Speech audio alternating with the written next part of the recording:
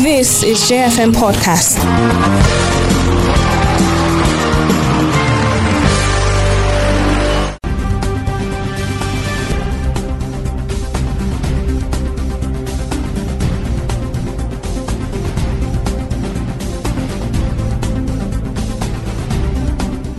Welcome back to Let's Talk, and now we are on to Voices of Peace, brought to you by the International Alert, which is one of the world's leading peace-building organizations with over 30 years of experience supporting communities, advising governments, organizations, and companies on how to build peace.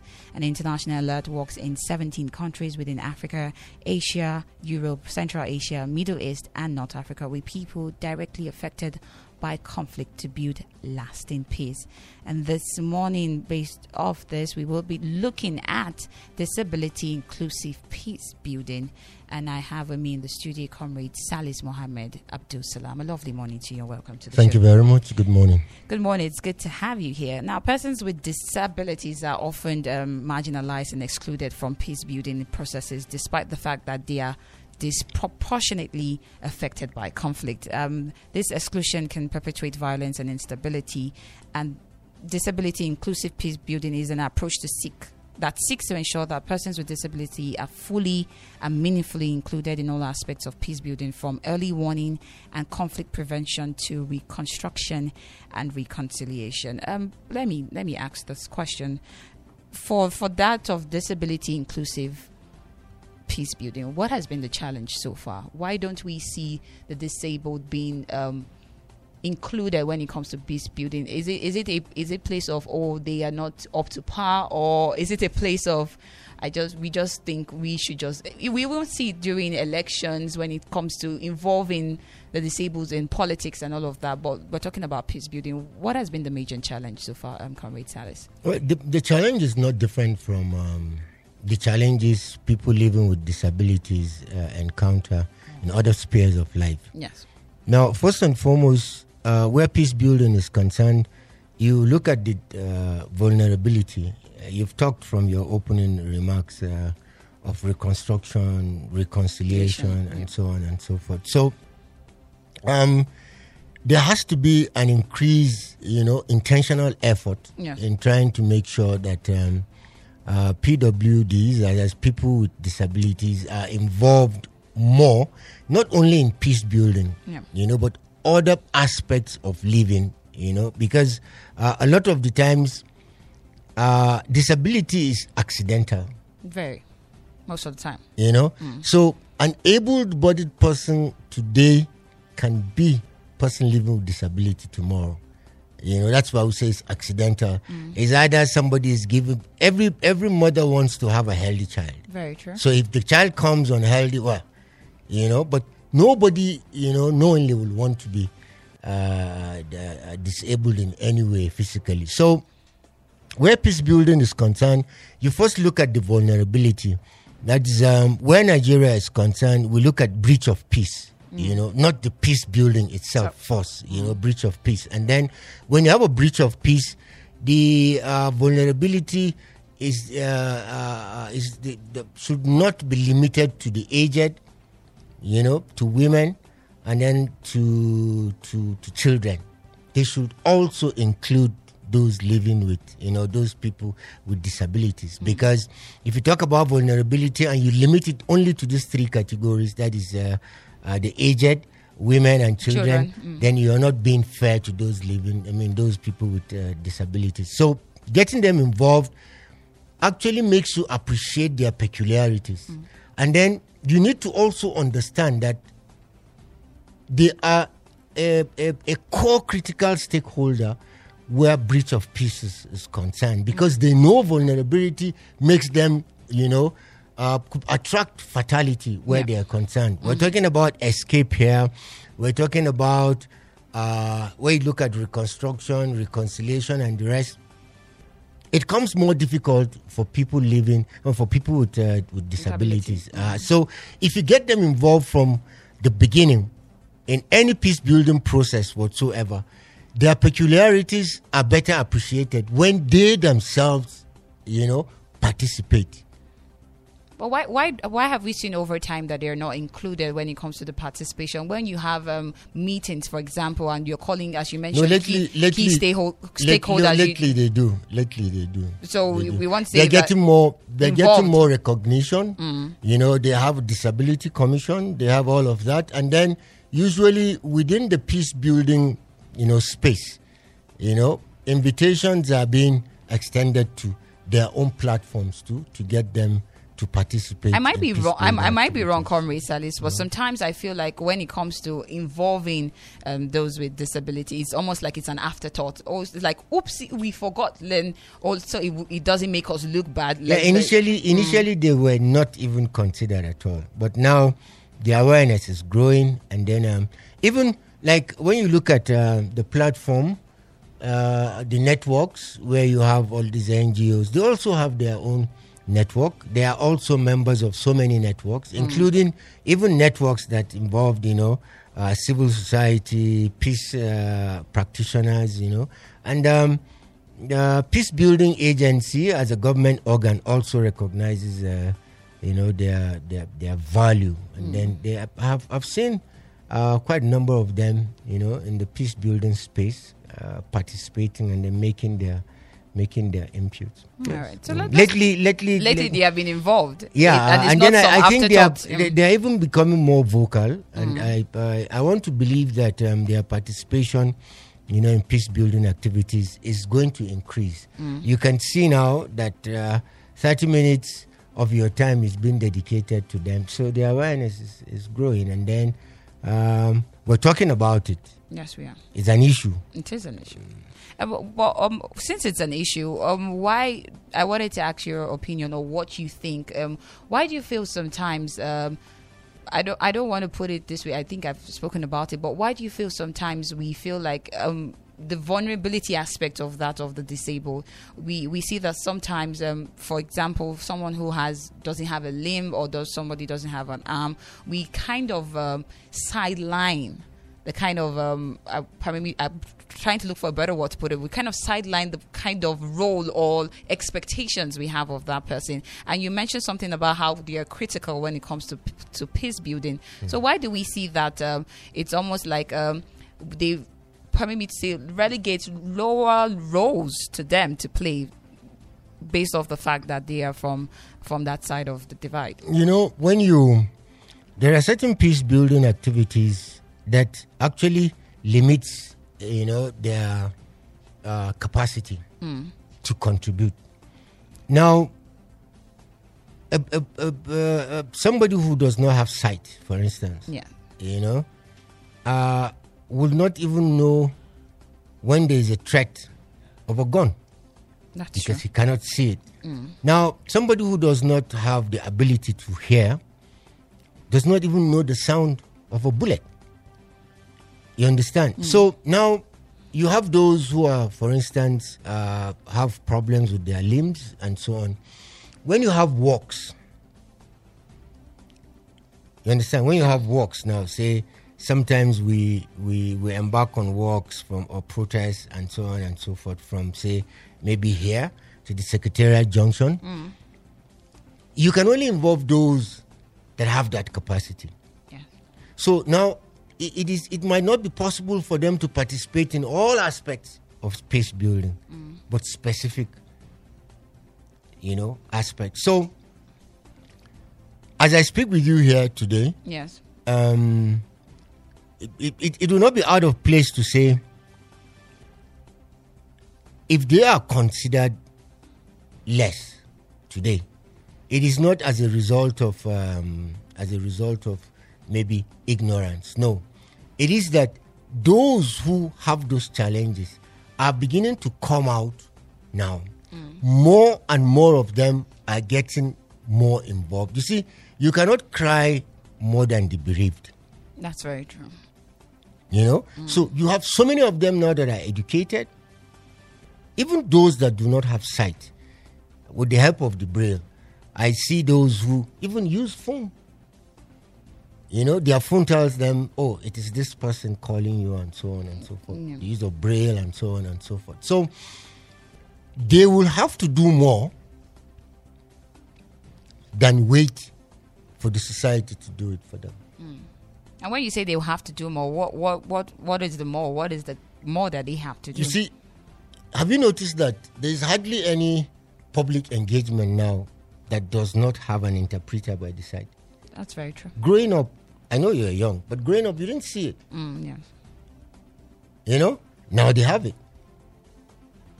That tells you they're getting more and more, I won't call it a privilege, they are getting more and more, their rights are being more recognized now. The ratio is getting higher. So that is how it is too in other spaces. Then I say, so even the those that actually do not have hearing or impairment are the ones who do those sign languages, the interpretation, yes.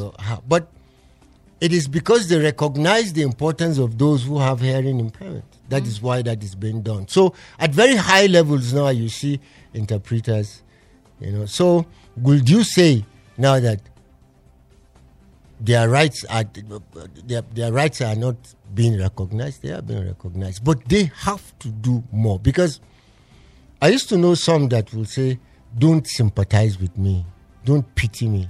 They don't want the pity party effect. That's not what they're looking for. So you don't, and then you don't feel aggrieved. You don't feel angered at the society.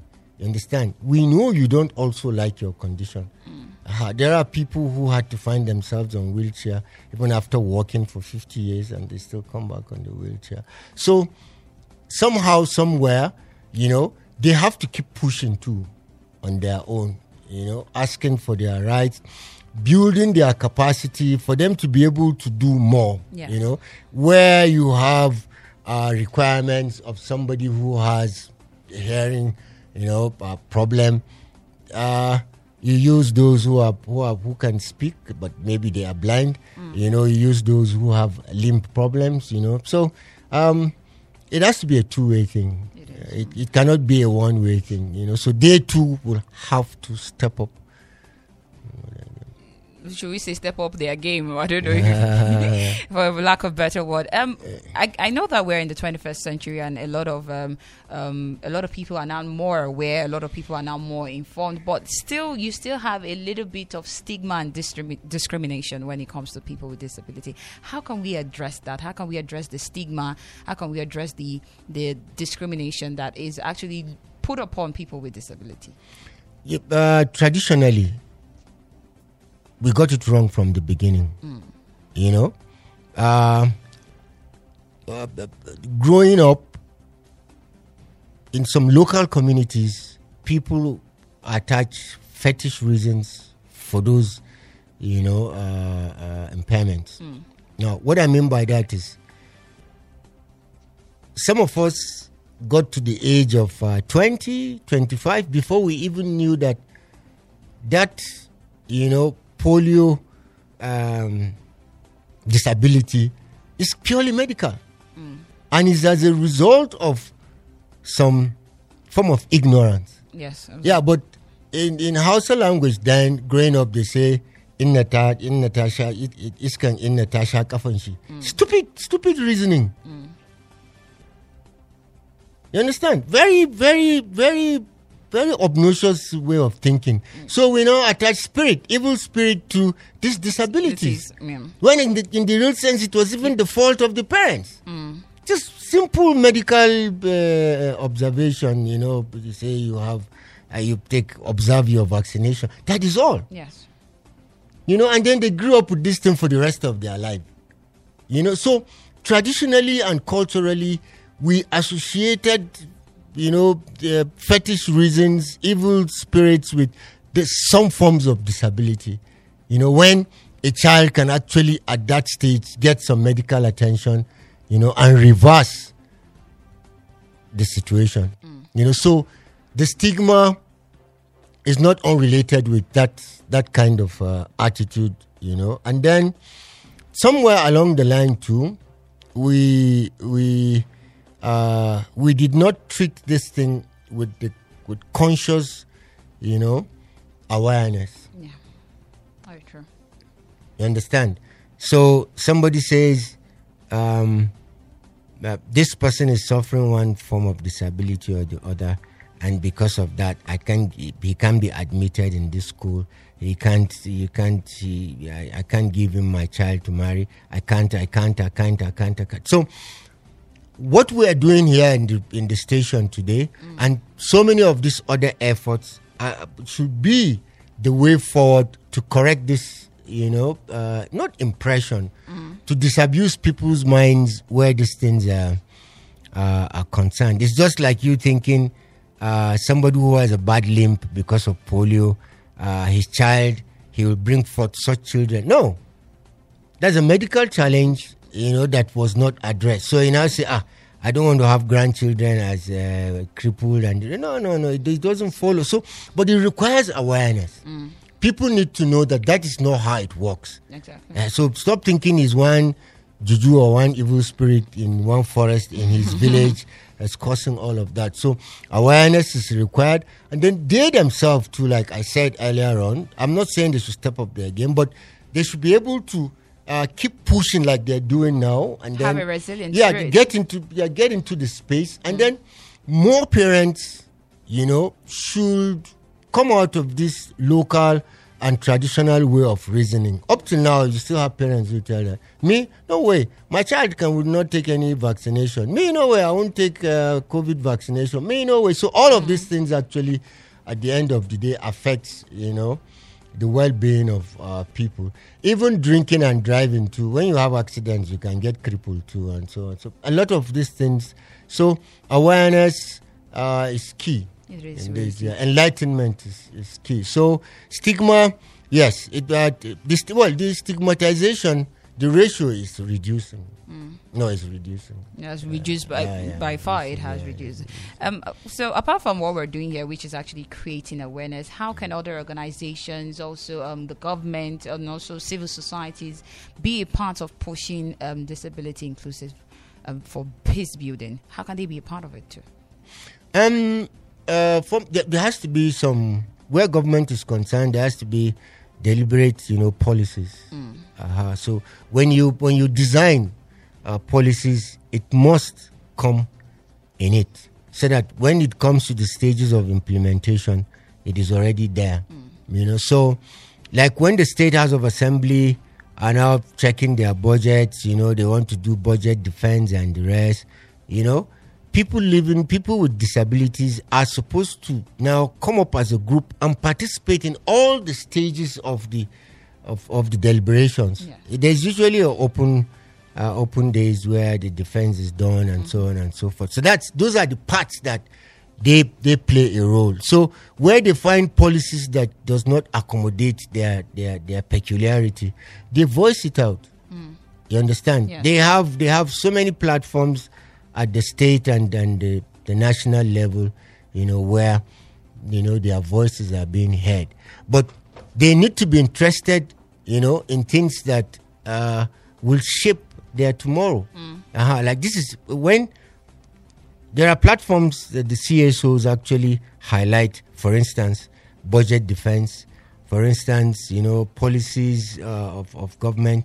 And we go there not because it's open, if you are invited, but you must have an interest, of course. To pursue and participate in it. So the civil society space, I think they are that is the space that they are most recognized, and that is the space that they are given, their due respect.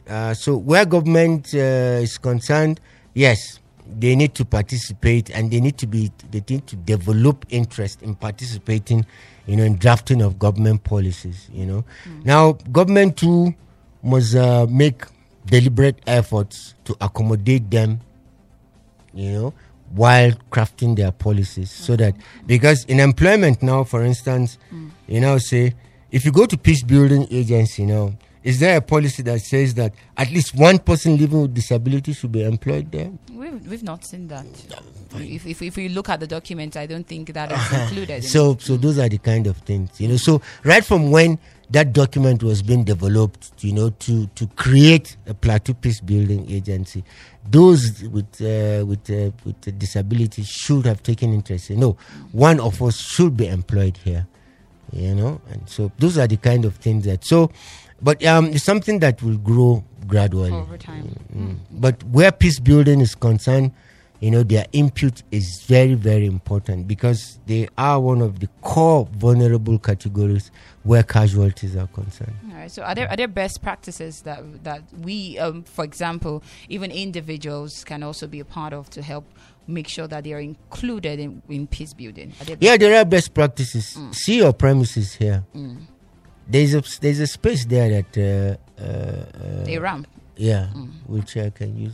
Those are part of the best practices. So somebody approaching this place, any person living with disability, any person with disabilities approaching this place, knows that, I'm being considered on this, right, even before entering the premises, So best practices, in the areas of construction, and I think spiritually we have not really done well spiritually. When I say spiritually, I don't want to talk about it from a religious point of view. Yes. Yeah, you understand, because we're experiencing heights of spiritual failure in the land. So they are supposed to have treated these people with some form of priority spiritually. Them, yes.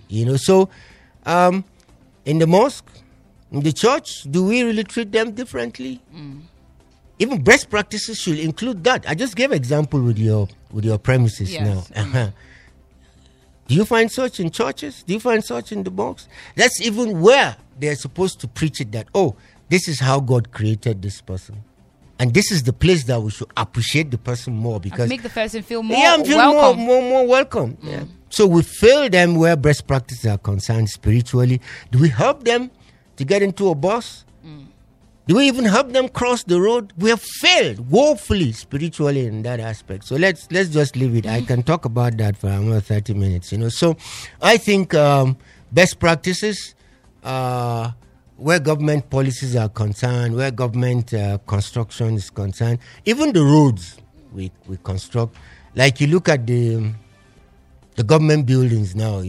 I think the awareness for that is beginning to increase. It will take, it will be gradual. I wouldn't say it will take a while, but it will be gradual for it to get, to other spaces. But I think best practices should not only be seen from the government angle. I just mentioned the spiritual angle there now. And I think everybody too. Everybody should be a part of it. That's why I talked about helping them cross the road, helping them get into a bus, considering them, in any space that you find yourself, So.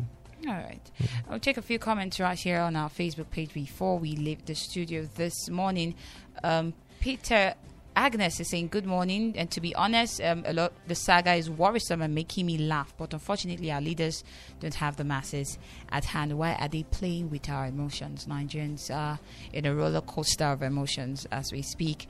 Victor Bajay says, it's quite unfortunate all the drama happening in our nation today. May God deliver Nigeria and all the calamities happening every day. Good morning.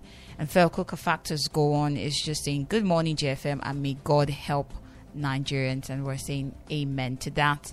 And then David is saying, good morning. About Labour and TUC, when they close their mouths with money, they will not stand for the masses. Let's do the needful.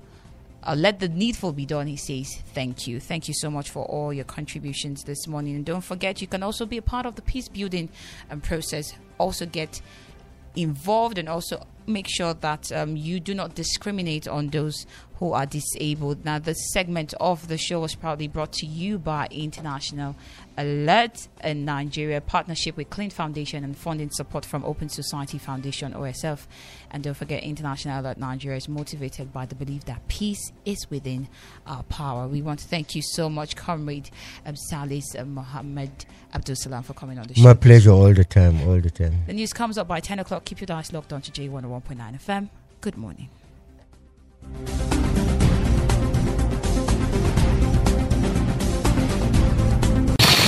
This is JFM Podcast.